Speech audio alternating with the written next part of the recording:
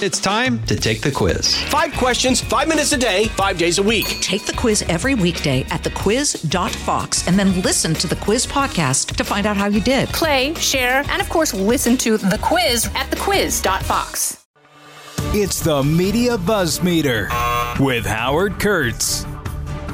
When a guy stands up in court and says, "I'm an effing idiot," I tend to believe him. And that's what just happened with this conviction. You know, everybody's seen the picture of this guy who on January 6th was sitting in Nancy Pelosi's office with his feet up on the desk and had a picture taken of himself. I mean, that was just one of the weirdest aspects of January 6th is how many people either got convicted or made it easier for the FBI to arrest them.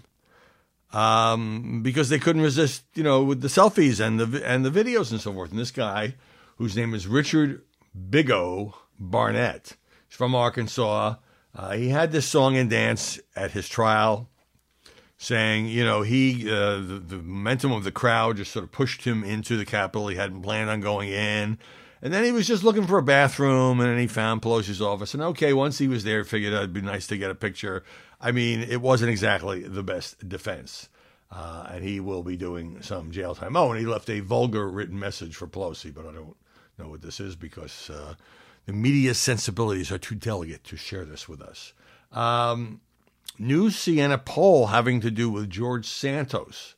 You know, Santos's strongest argument, when you strip away the fact that there are so many lies here, fabrications upon exaggerations upon pure fiction, that clearly, you know, he's going to spend however long he remains in Congress trying to defend himself.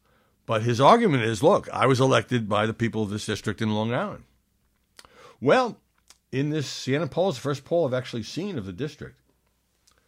2/3 of Democrats say he should resign. No shock there. 49% of Republicans say George Santos should resign. He's viewed unfavorably by 59% of independents, 56% of Republicans, and 55% of Democrats. So whatever he's doing, it's not working. And I continue to see his headlines every day. And I've almost stopped clicking on them because it's like, you know, how many eye rolls you can do before your eyes get tired. Santos reveals he was once the target of an assassination plot. Santos says his shoes were stolen off his feet on Fifth Avenue. I don't even have the details because I was just doing my usual daily search for important stuff to talk about with you here on the podcast. And, you know, there's only so much time, and I've spent a lot of time talking about Santos. I think Santos is an important, you know, he's a headache for the Republicans. And Drudge, of course, is having a field. He's got a big picture of Santos dressed up in drag with the headline Republican drag, and then he goes to the poll. Isn't that clever? You know, a lot of the stuff I don't care about. When you run for Congress and you claim you're a college graduate, you're NYU, graduate school attendee, you worked at Goldman Sachs, and on and on and on, and all that turns out not to be true.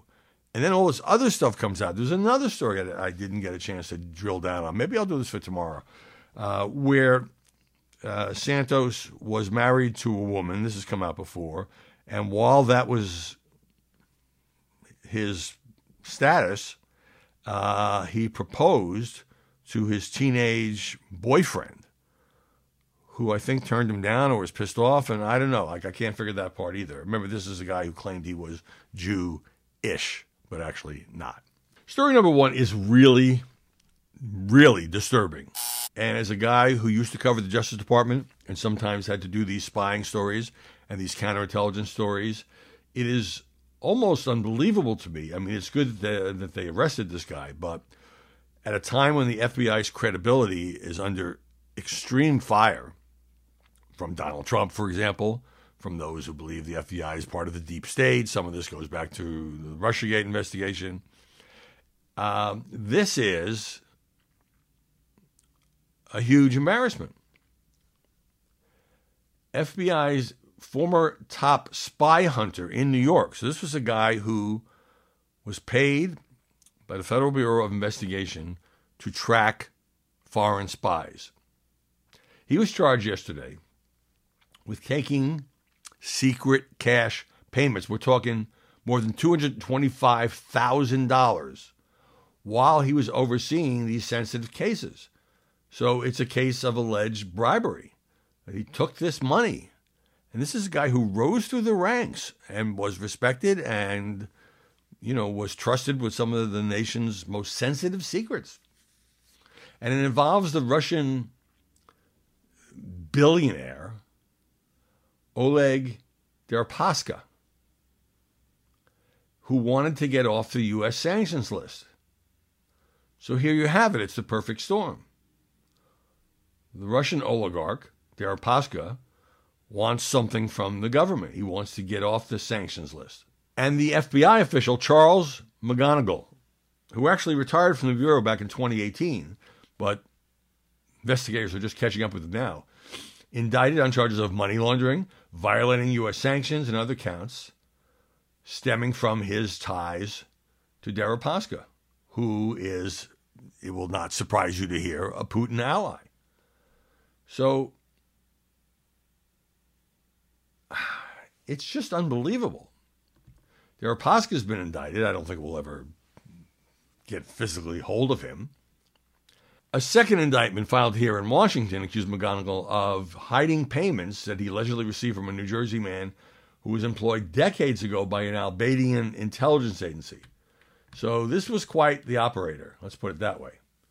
Now, clearly, at a time when the U.S. is going after Russian oligarchs,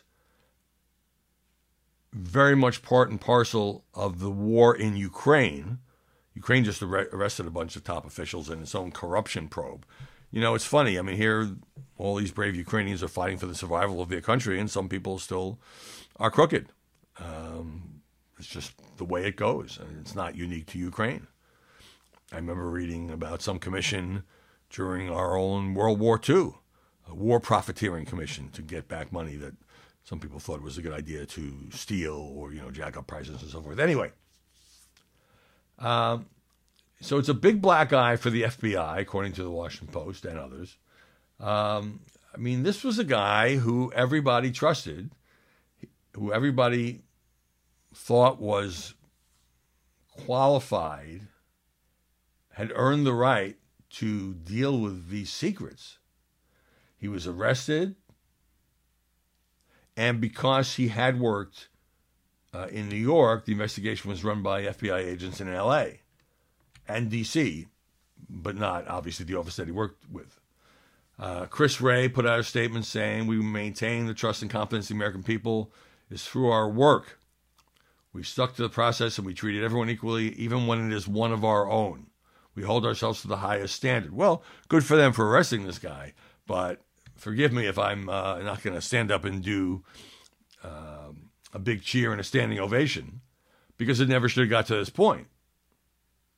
Now, McGonigal pleaded not guilty. I don't quite get that. I'm trying to figure out what his defense is here. He received $225,000 from person A. The first time in a parked car outside a New York restaurant, second 2 times at the person's New Jersey home. Okay. Months later, the FBI opened an investigation into an American lobbyist for the Albanian political party that's a rival of the guy he was working with. So that's the other case. I want to know more about the oligarch.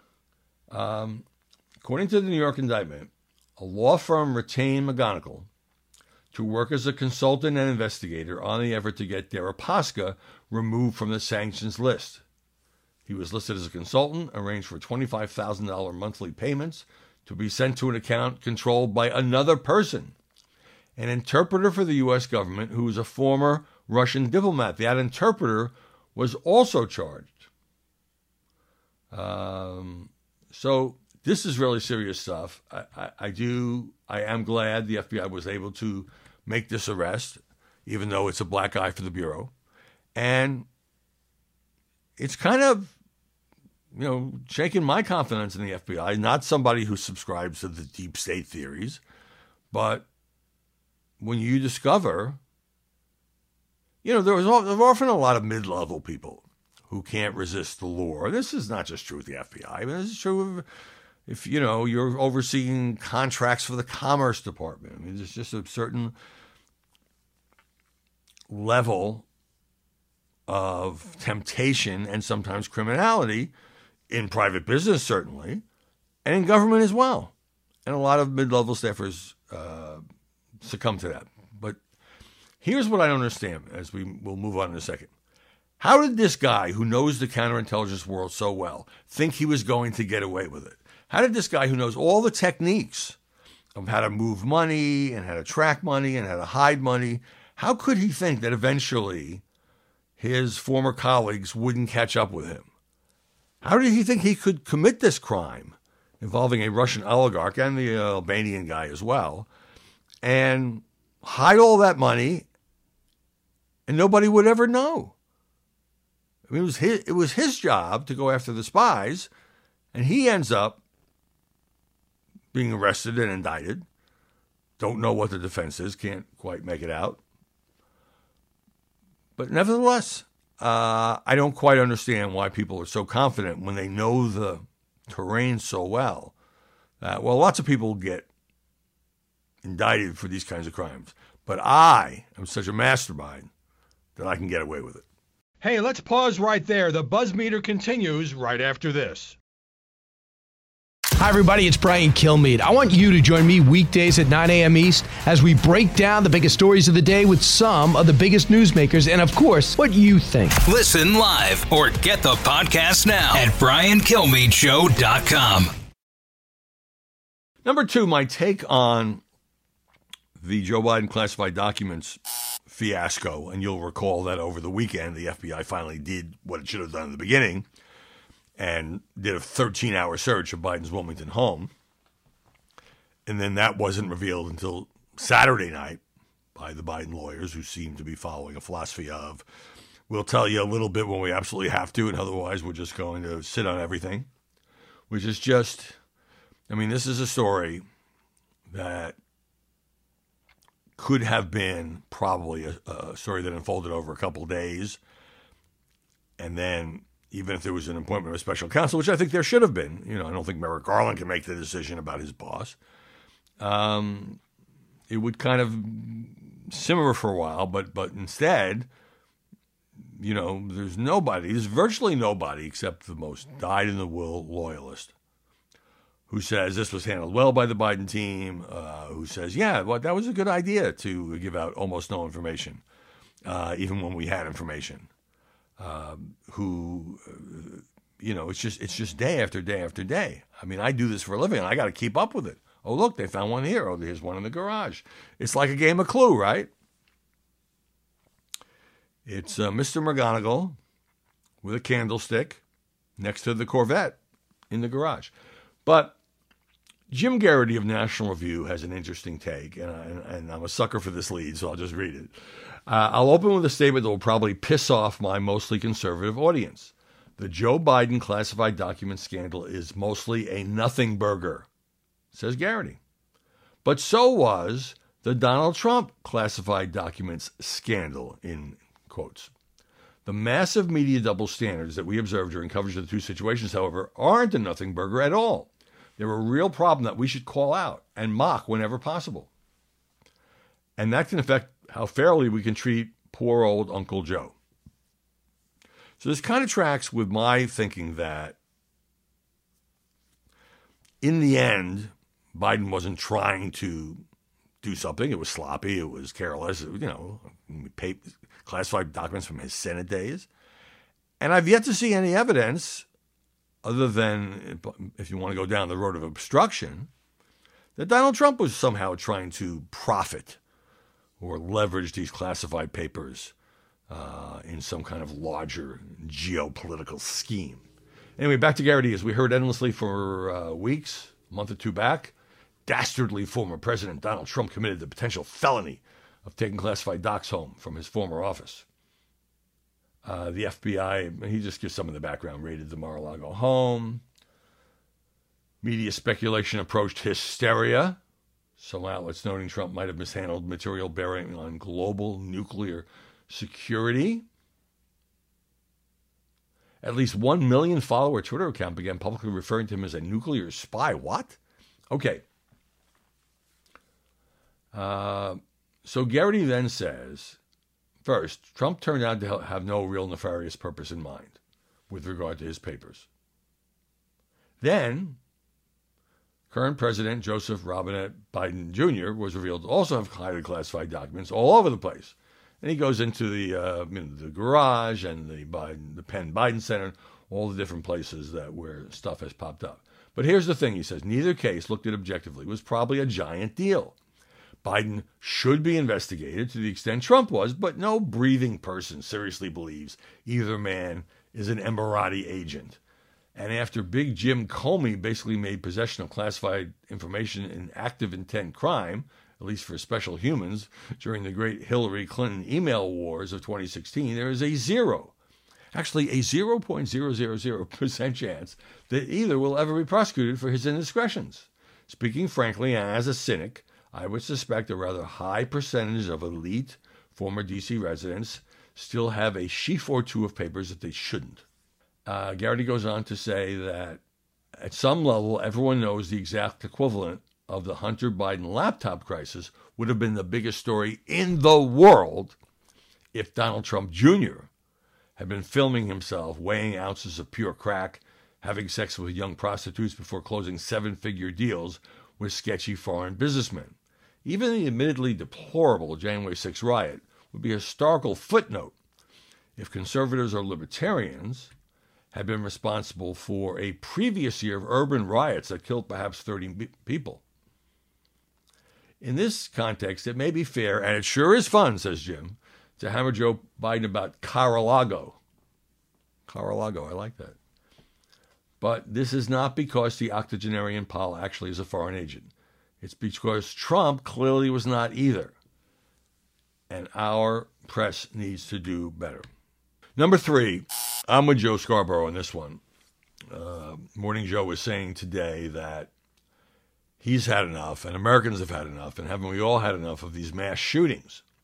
And if you look at it, today is January 24th, not even 1 month into 2023.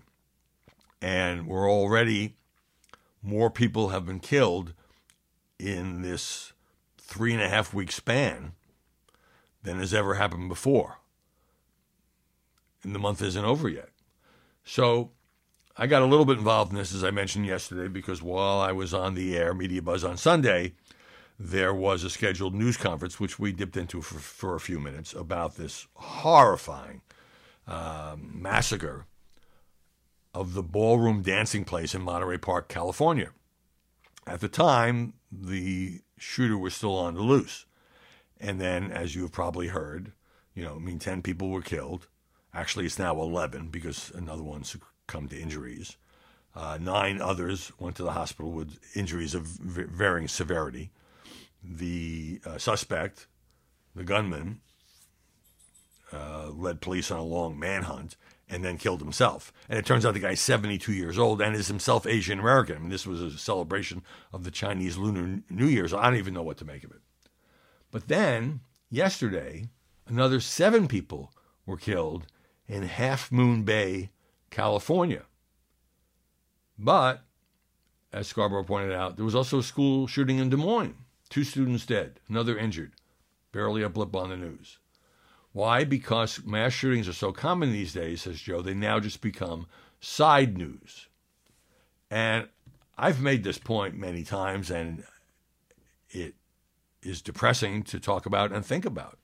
But these shootings have become so common that they get a lot of coverage depending on, is there something unusual about it? Is it clearly a hate crime? Does it happen in a major metropolitan area? How high is the death toll?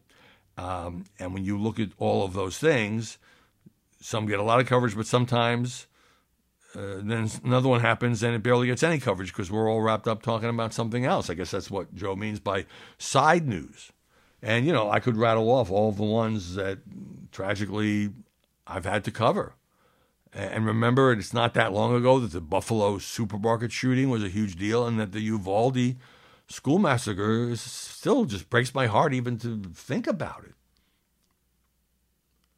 So, New York Times has a little wrap-up here. Listen to the beginning of this piece. There was a mass shooting at a youth center in Allentown, Pennsylvania, and the one at a Subway restaurant in Durham, North Carolina. Another took place behind a beer hall in Oklahoma City, and another at a strip club outside Columbus, Ohio.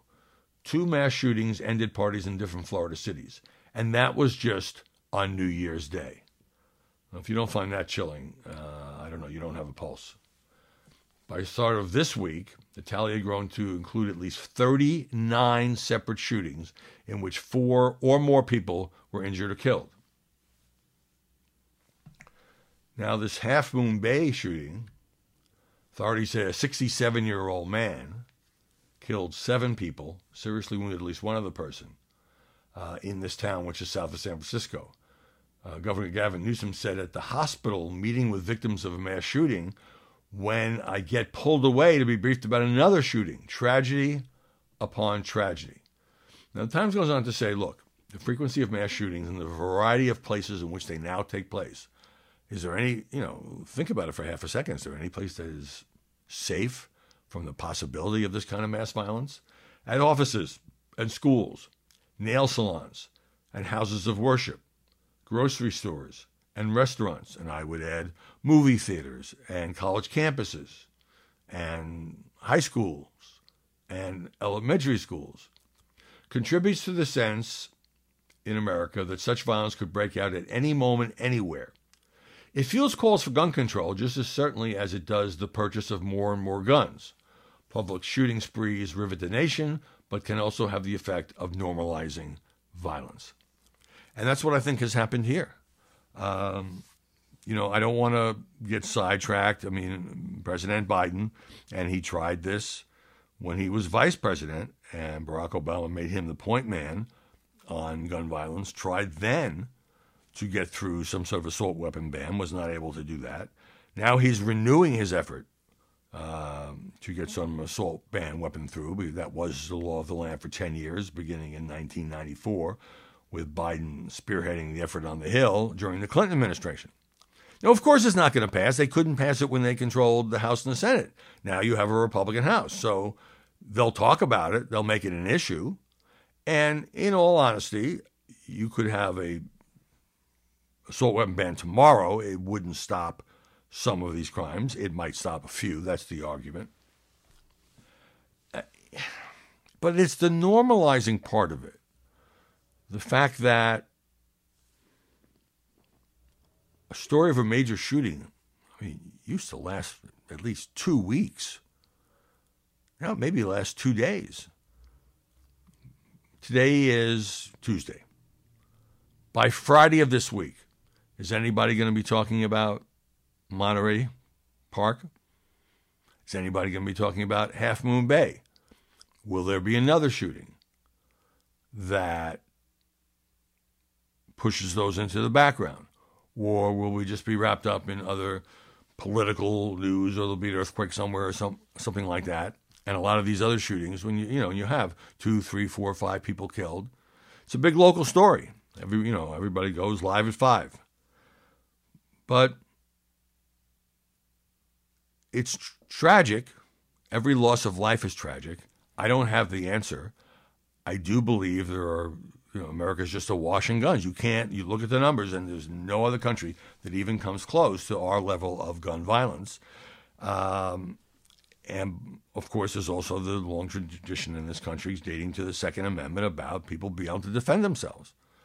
I saw some, probably liberal or Democrat, say that the Second Amendment was not intended to be a suicide pact.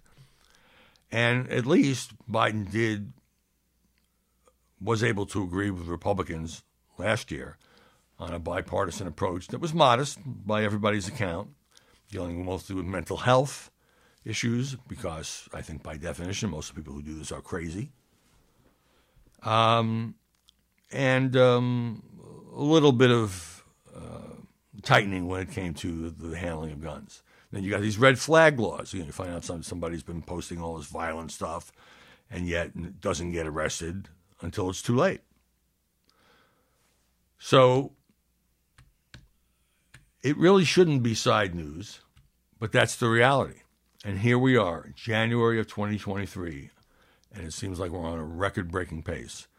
And I do have the impression that people have just sort of thrown up their arms and say, gee, I hope and pray it doesn't happen in my community. I hope and pray it doesn't happen to anybody that I know.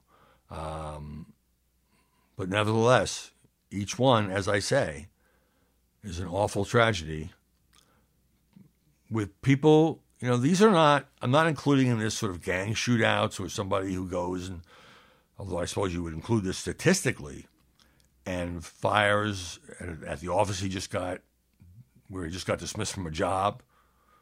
Those kinds of things have always been with us. I'm talking about just the wanton killing of innocent victims, elderly Chinese people who go to a dance hall to celebrate the Lunar New Year. And you could go on and on down the list.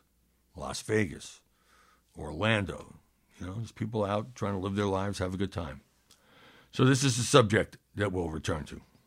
Hey, let's pause right there. The Buzz Meter continues right after this. Story 4, Elon Musk on trial, and this has to do with Tesla. And it's a little bit complicated, but he was testifying yesterday that it had to do with some tweets that got him slapped down by the SEC. This is some years ago, and this is the trial. He testified he had trouble sleeping the night before. Unfortunately, I'm not at my best, and the jurors should know that he felt that funding was secured due to his ownership of SpaceX stock alone. I'll explain in a second. Quote, just as I sold stock in Tesla to buy Twitter, I didn't want to sell Tesla stock, but I did sell Tesla stock. That's how he got a sizable chunk of the $44 billion to overpay for Twitter and take it private. Musk sold nearly $23 billion worth of his car company shares just between last April and December. My SpaceX shares alone would have meant that funding was secured, Musk said of the 2018 tweets. So the question was he manipulating the market by saying, I've got the funding now? On Tesla, this is years before, he may have been thinking about buying Twitter, but years before he ever made a move. The judge had declared earlier that jurors could consider the two tweets that are at the heart of the case to be false, leaving them to decide whether Musk deliberately deceived investors and whether his statements saddled them with losses. Musk had entered into a settlement with the SEC and maintained that he believed that he hadn't locked up financial backing for a Tesla buyout. I see. He was talking about taking Tesla private. And, of course, that's a big market-moving event.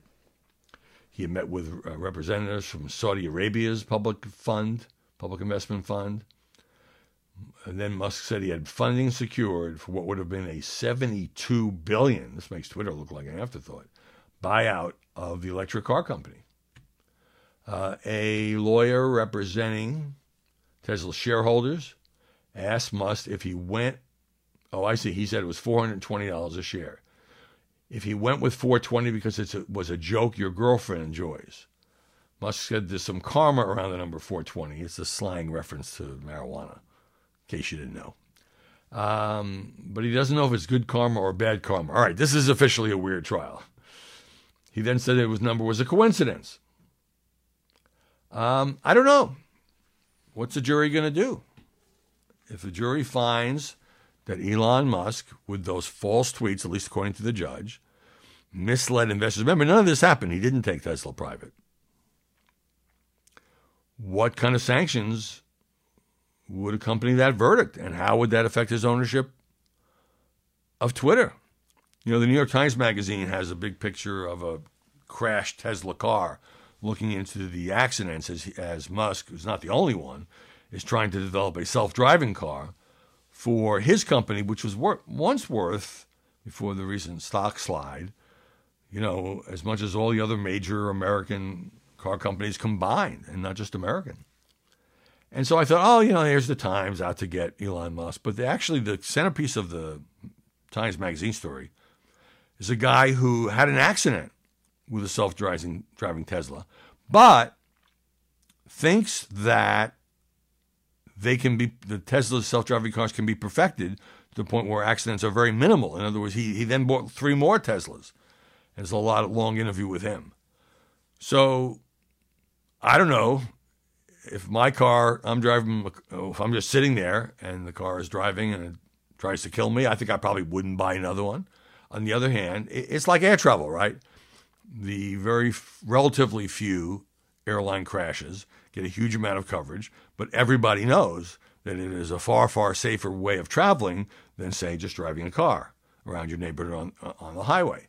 I don't think we'll ever have a car, whether it's powered by artificial intelligence or humans, that is completely safe from any accident whatsoever. But if the accident rate can be made so low that it's better than what a tired person can do, where he doesn't react in proper fashion, well, it's just an interesting thing to contemplate. All right, number 5. Chris Whipple has been talking to Ron Klain regularly. Chris Whipple, an author of a book on White House Chiefs of Staff. I have a column today about this, and I contrast Ron Klain, who I say generally gets good press because he is very accessible to reporters, knows how to work the press, knows how to play the Twitter game, and very fast on email, and he's been around a long time, and journalists generally like him. And I contrast that with the CNN headline about his successor, and they rolled this out with a perfect series of leaks in 24 hours, as I mentioned yesterday. Who is Jeff Zients? Well, I now got the pronunciation right. It rhymes with science, somebody put in their story. So Chris Whipple has an op-ed, and he says that Klain's, and his book has been reviewed, and I've read the review, obviously I haven't read the book, and it says that if anything, Whipple's so sympathetic to Klain that he doesn't ask the hard questions. Well, we'll see. So in the op-ed, he says Klain's patient, nose-to-the-grindstone stewardship ultimately paid off. He had a rare combination of assets, White House experience, knowledge of the Hill, political savvy, managerial acumen.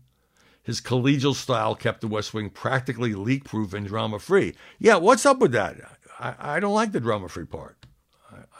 I miss White House drama. More importantly, Mr. Klain had a strong relationship with the boss. This is from this New York Times op-ed. And he talks about Biden rallying NATO in defense of Ukraine. I don't know how much credit Klain deserves in the foreign policy arena, but look, he's the White House Chief of Staff. Ultimately, he gets credit or blame for just about everything. And the piece talks about the bipartisan laws that were passed, etc. Now, here's the interesting part and why I'm bringing it up. The average tenure for a Chief of Staff is 18 months because the job is so grueling. I spoke with him regularly. During a conversation on the patio of his West Wing office in late October 2021, so that's just about 10 months or a little bit less into the job, he told me he was exhausted and considering quitting. But Klain, a student of history, knew the risk of leaving too close to upcoming midterm elections. Previous Democratic chiefs thrust into the job on short notice suffered shellackings by the Republicans. After talking it over with his wife, Mr. Klain decided to soldier on. So he was at least seriously considering quitting. And, then, of course, this is interesting too. Klain, because of his long relationship with Biden, says Chris Whipple, was able to sit him down, because Biden wanted to go campaign everywhere in the midterms, sit him down and saying, look, you should only go to states where you can make a difference. You should focus on abortion and threat to democracy, which a lot of us pundits said, yeah, that's not what it's about. It's about inflation, and it's about the border, and so forth. So Klain's theory of the case turned out to be true, and he had the status and closeness to tell the President of the United States, hey, you can't do this. You go around everywhere, you're just going to help more Democrats lose. As for Jeff Zients, he has weaknesses that could spell trouble ahead, in the opinion of one Chris Whipple. Because of his involvement in corporations, he served on Facebook's board, Democratic progressives regard him with suspicion. And he doesn't have a lot of political experience. So probably the political stuff will be handled by Steve Ricchetti, Anita Dunn, Jennifer O'Malley Dillon. And Zients will sort of be keeping the wheels of government turning in the West Wing. That's okay. There's been a lot of chiefs of staff, as I say in this column today. Some went to jail. Others were just bureaucrats. Others were indispensable to their presidents. And so Klain probably is more in the indispensable category. But, there are different models. And if Jeff Zients is enough of a good behind-the-scenes manager, he can just make sure that the government functions well. Biden's got a lot of political hands who can help him with the re-election, which I still expect him to run. I don't know when that will come. But he'll have to do it without Ron Klain, unless Ron Klain ends up being either an informal advisor to the campaign or part of the campaign. In which case, if he's going to get a little bit of time off now, he'd better enjoy it. I hope you enjoyed this podcast. I hope you will subscribe if you're not already getting it on your phone. Thanks for spending the time. We'll see you tomorrow with more BuzzMeter. Listen ad-free on Fox News Podcasts and via Apple Podcasts, and Prime members can listen to this show ad-free on Amazon Music. From the Fox News Podcasts Network. I'm Ben Domenech, Fox News contributor and editor of the Transom.com daily newsletter, and I'm inviting you to join a conversation every week. It's the Ben Domenech Podcast. Subscribe and listen now by going to foxnewspodcasts.com.